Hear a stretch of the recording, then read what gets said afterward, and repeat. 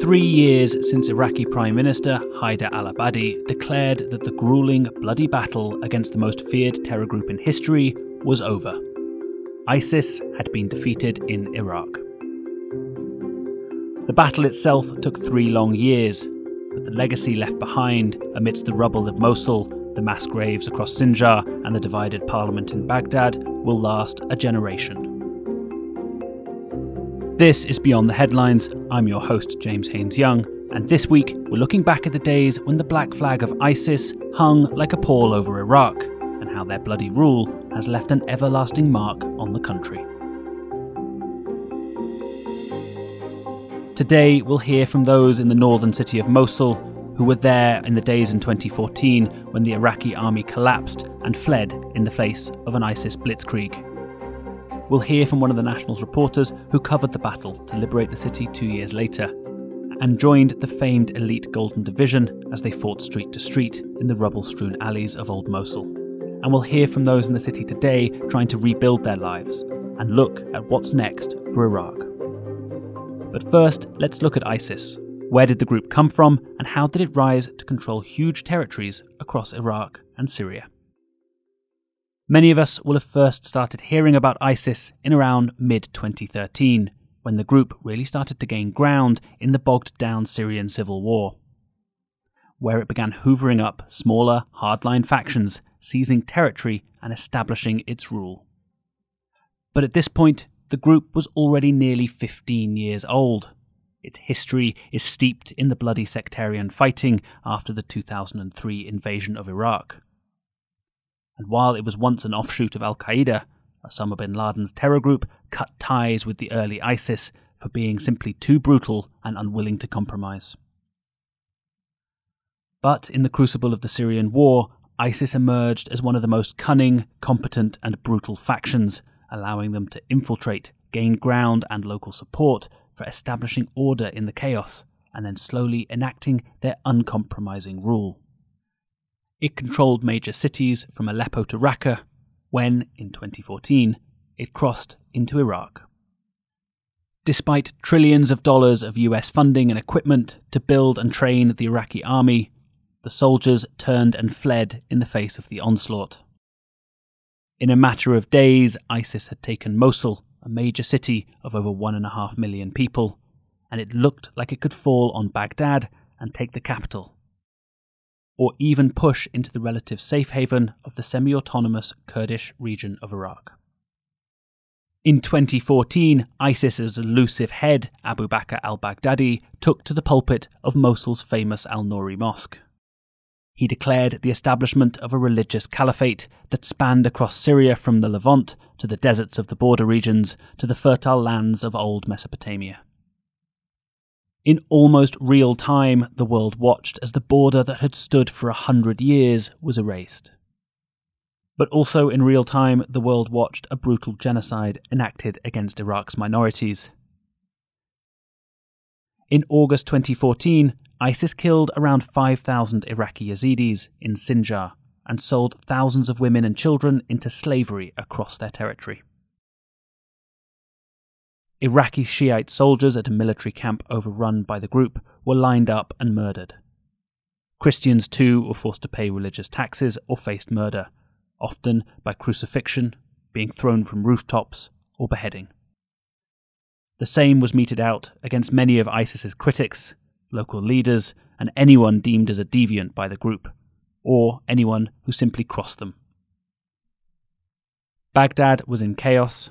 Meanwhile, over in Mosul, ISIS enacted their strict rule and set about governing their new lands. Well, it was terrifying, like seeing all the police cars in the streets and their guns and the dead bodies in the streets, and it was terrifying for me. It was my first time like to see dead people, you know. I just can't imagine it. And when I stayed for 1 month in Mosul, like I had some problems with ISIS. شنو اللي منتمون ISIS أو other ISIS. يعني Islamic State fighters. Yeah. ISIS fighters. Yeah, ISIS fighters. That's Muamwa, a 21-year-old music producer, rapper and trainee dentist from Mosul. He was just 15 when ISIS came to power. When they see you walking in the street, like they ask you, why are you wearing this? Or why are you doing this? It's haram. You can't do this. If you do it, we're gonna torture you, no? And it was hard for me to live with this. It was a very bad experience. After a month, he was able to flee and ended up in Spain to finish his studies and wait for the end of ISIS in Iraq. We were struggling to live in the beginning, but and also when they freed Mosul, it was terrifying. But I wasn't there in this time. I was living in Madrid, but my my relatives and my neighbors stayed in Mosul, so I hear all the news coming and going on.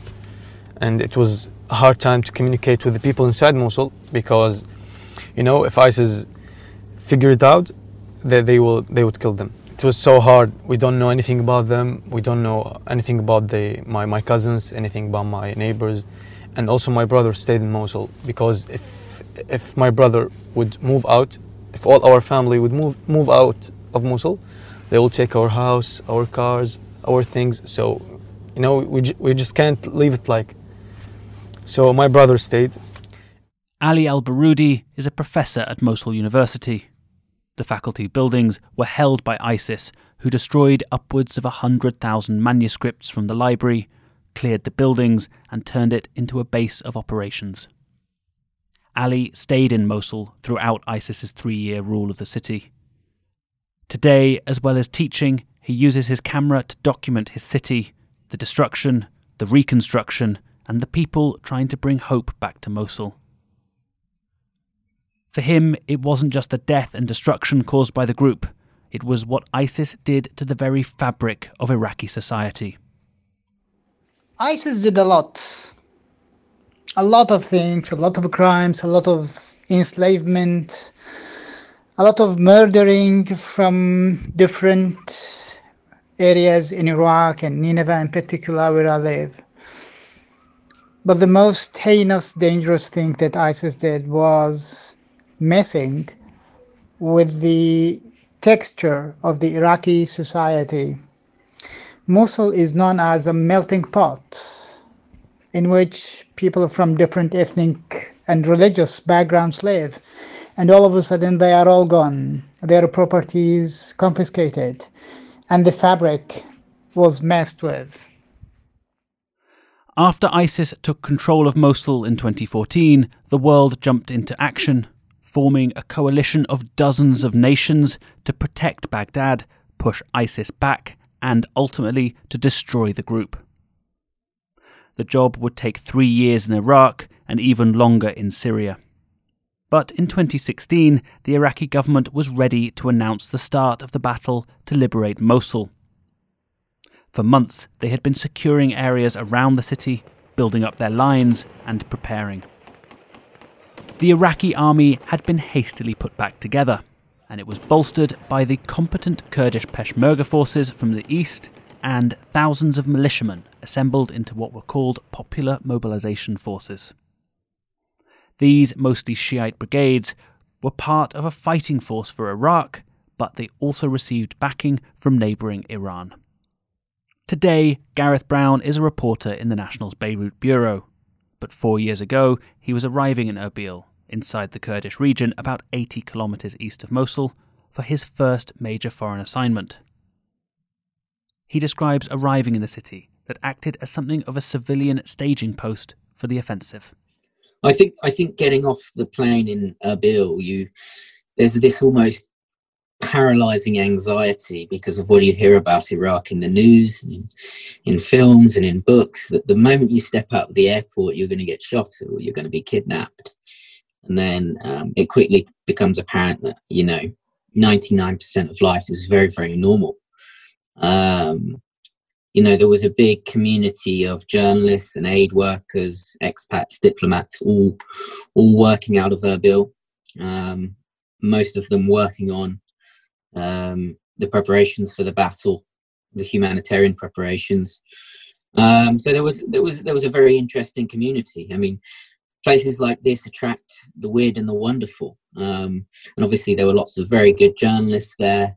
There were lots of very, very committed aid workers and lots of very intelligent diplomats. But, you definitely bump into people who were kind of war tourists, and you might meet them in a bar or at a party and think, what are you doing here? Sort of, you're trying to kind of work out everyone's motivations for being there. And I still trying to work out some people's motivations to this day.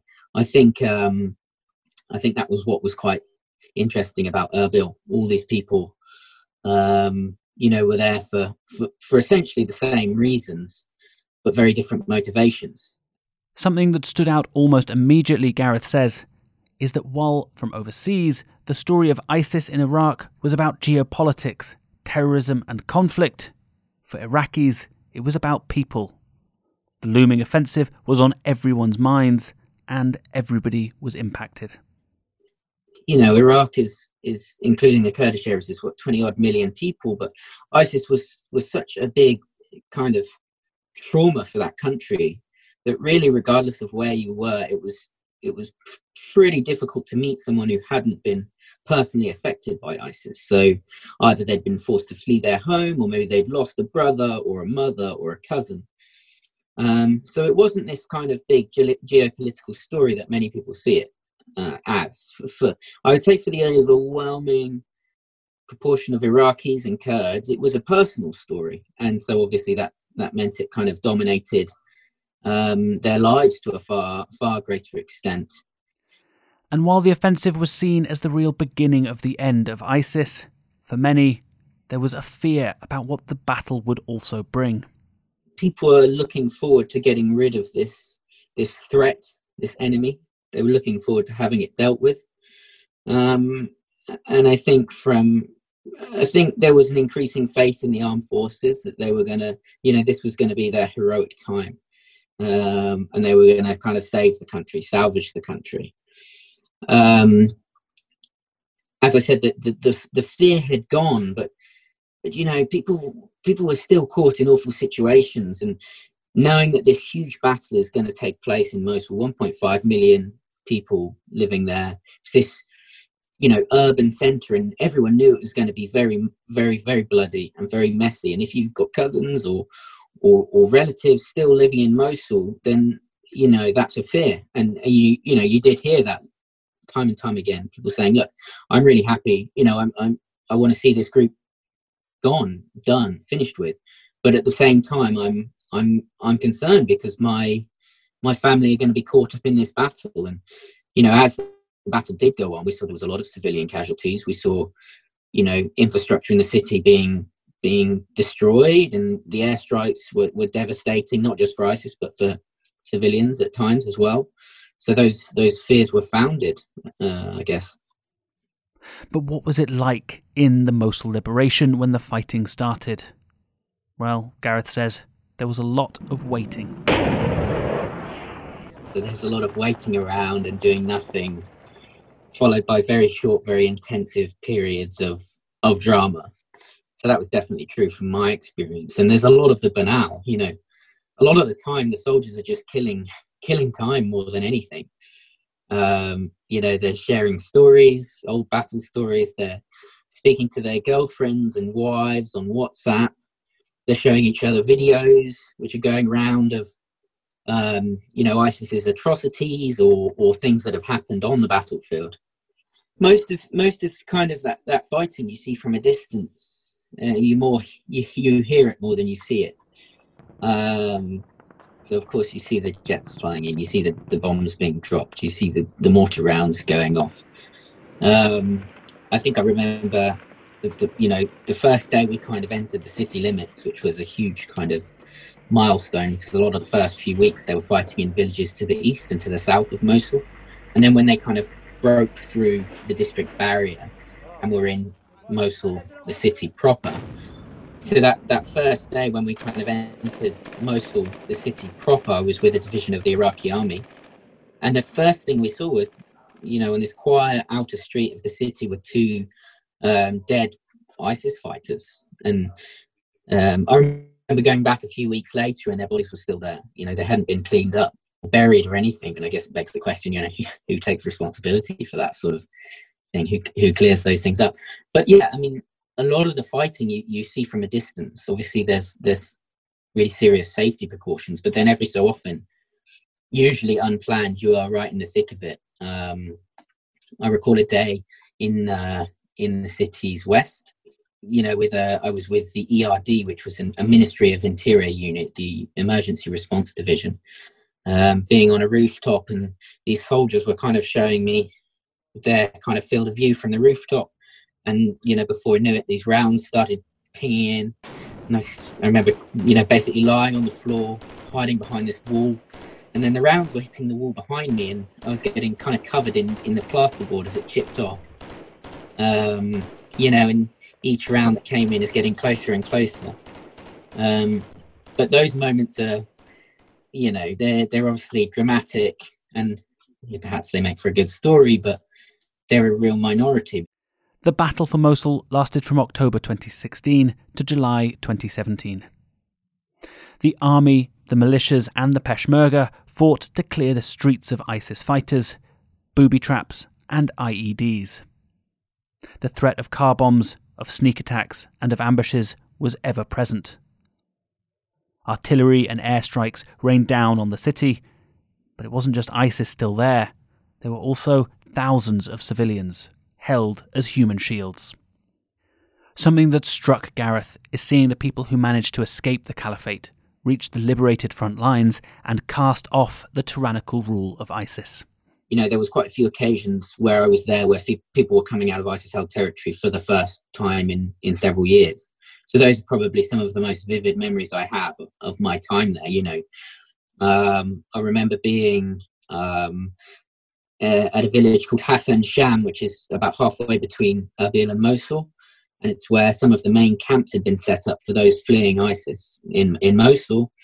And, I was there, and these busloads of people, who had just come out of ISIS territory, they arrived, and all these women got off, and they were literally taking off their niqabs and throwing them on the floor.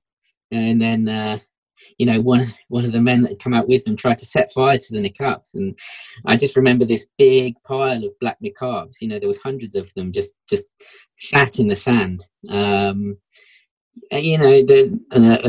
one was when, this group of men came out and they hadn't been allowed to shave under ISIS.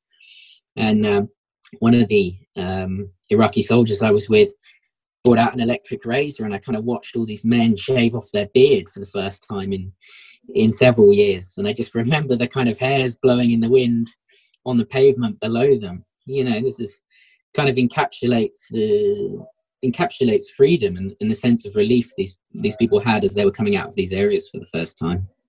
As the fighting drew closer to the old city of Mosul, it became more intense as the streets narrowed.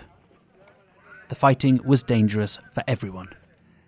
Iraq's Special Operation Forces, known as the Golden Division, were the elite of the military, trained alongside the best of US and British military trainers and units, and they were one of the most competent and well-equipped forces that Baghdad had. In Mosul, they were often first through the door, but it came at a price. By some estimates, at least half of the force were killed in the battle. In all of the fighting to liberate Mosul, between 9,000 and 11,000 civilians were also killed. Mosul was left littered with an estimated 8 million tons of rubble. The battle was won, but at a terrible price. And ISIS isn't fully defeated. There are still remnants and hardcore loyalists held up in the mountains. Roadside bombs still go off, assassinations still take place, and on December 9th, 2020, an oil well near the Kurdistan border was set ablaze by ISIS. So the battle may have ended, but the war goes on. Mu'an returned to his hometown after the fighting and settled there to be part of the rebuilding efforts.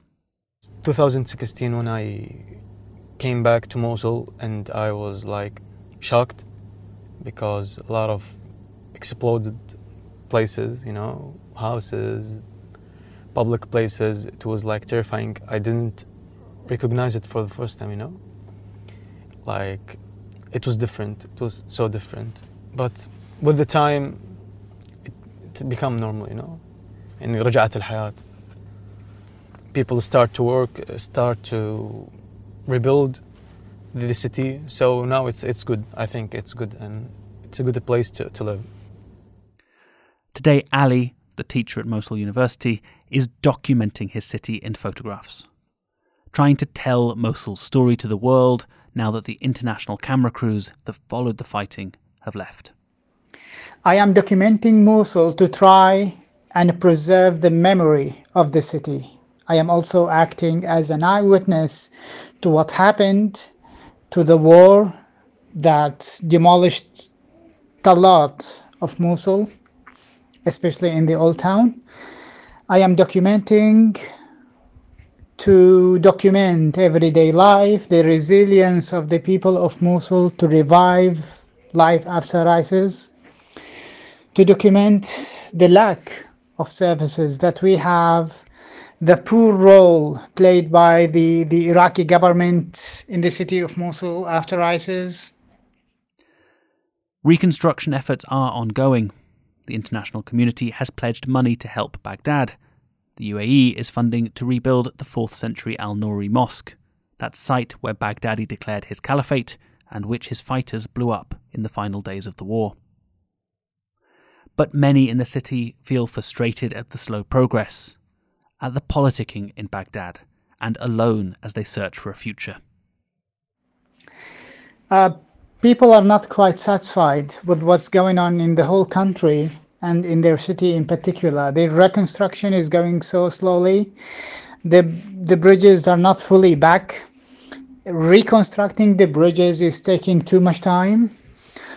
Corruption, the government facilities are not operating well. The routine, the bureaucratic complications that we suffer from in our everyday life. And then came COVID-19. COVID-19 is not pretty much different from ISIS. It kept us home. It exposed the poor role of the Iraqi government. The medical compound is not back. The health services are so poor here. People resort to the private sector, or they go to other cities of Iraq, like Kurdistan region, for surgeries, operations, and things that do not exist in the city of Mosul. People are not quite satisfied at all with the role of the Iraqi government after ISIS. It's so slow, so poor, and it's not trustworthy. Gareth has been back to Mosul several times since the war ended. One of the things he notices is while the fighting is mostly over, the militias are still there.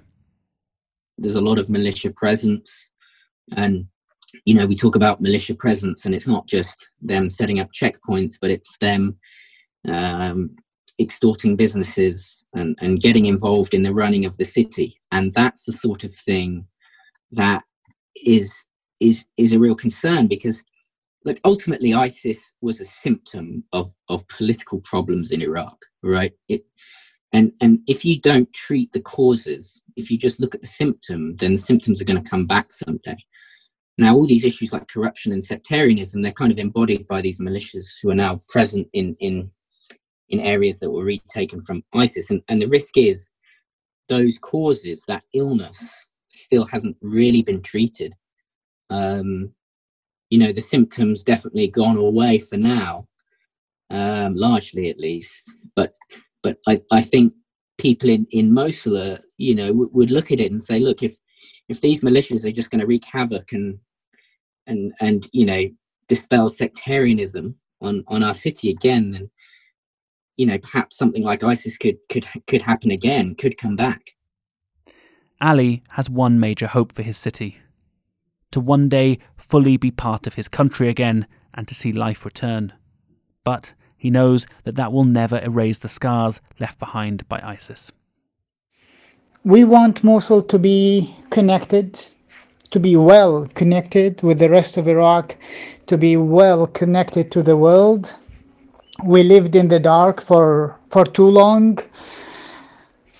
Under Saddam Hussein, it was a complete blackout. After 2003, after the invasion, it was terrorism, and then came another occupation, ISIS, for 3 years. We were blacked out as well.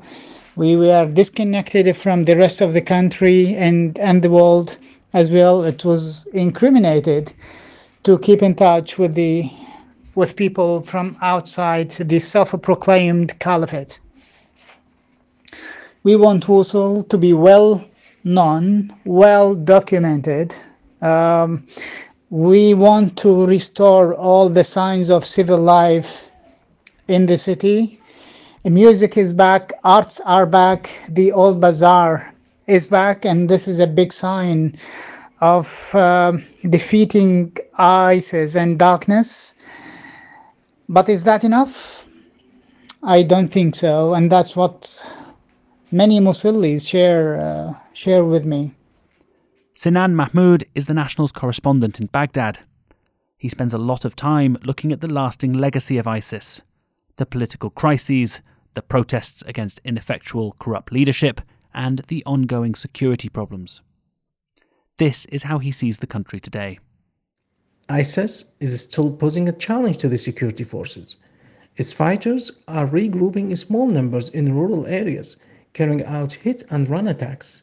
These attacks range from assassinations of civilians and local officials to small bombings of security checkpoints and kidnappings. The victory over ISIS came with a heavy price. Tens of thousands of people had died, more than 3.5 million people displaced, and entire towns and neighborhoods were reduced to rubble. Efforts for reconstructing areas from where ISIS driven out have been hampered due to lack of money, mismanagement, and political infighting. The residents of these areas are still struggling to get back on their feet and are complaining about a lack of work opportunities, a delay in government financial aid, and the shabby public services, mainly electricity and drinking water. 3 years after ISIS was finally driven out of Iraq, the country is still reeling. The central government is slowly rebuilding, but the scale is staggering and it will cost billions. Those in Mosul and the other cities, towns and villages once held by ISIS are trying to return to a sense of normalcy, but still others are yet to return home. In late 2020, Iraq ordered the closure of camps for the internally displaced, urging them to finally return home. But many still fear the ongoing insecurity and worry that they will be going back to shattered buildings and no services. The government too is still exhuming mass graves and documenting the atrocities of ISIS. It has begun the process of trying thousands of captured fighters in specialised courts. But the legacy of ISIS will linger on for a battered Iraq. Thanks this week to Mu'an, to Ali Al-Baroudi, to Gareth Brown and to Sinan Mahmoud. This was Beyond the Headlines. I'm James Haines Young. If you want to hear all the latest episodes as soon as they air, hit the subscribe button in your podcast app.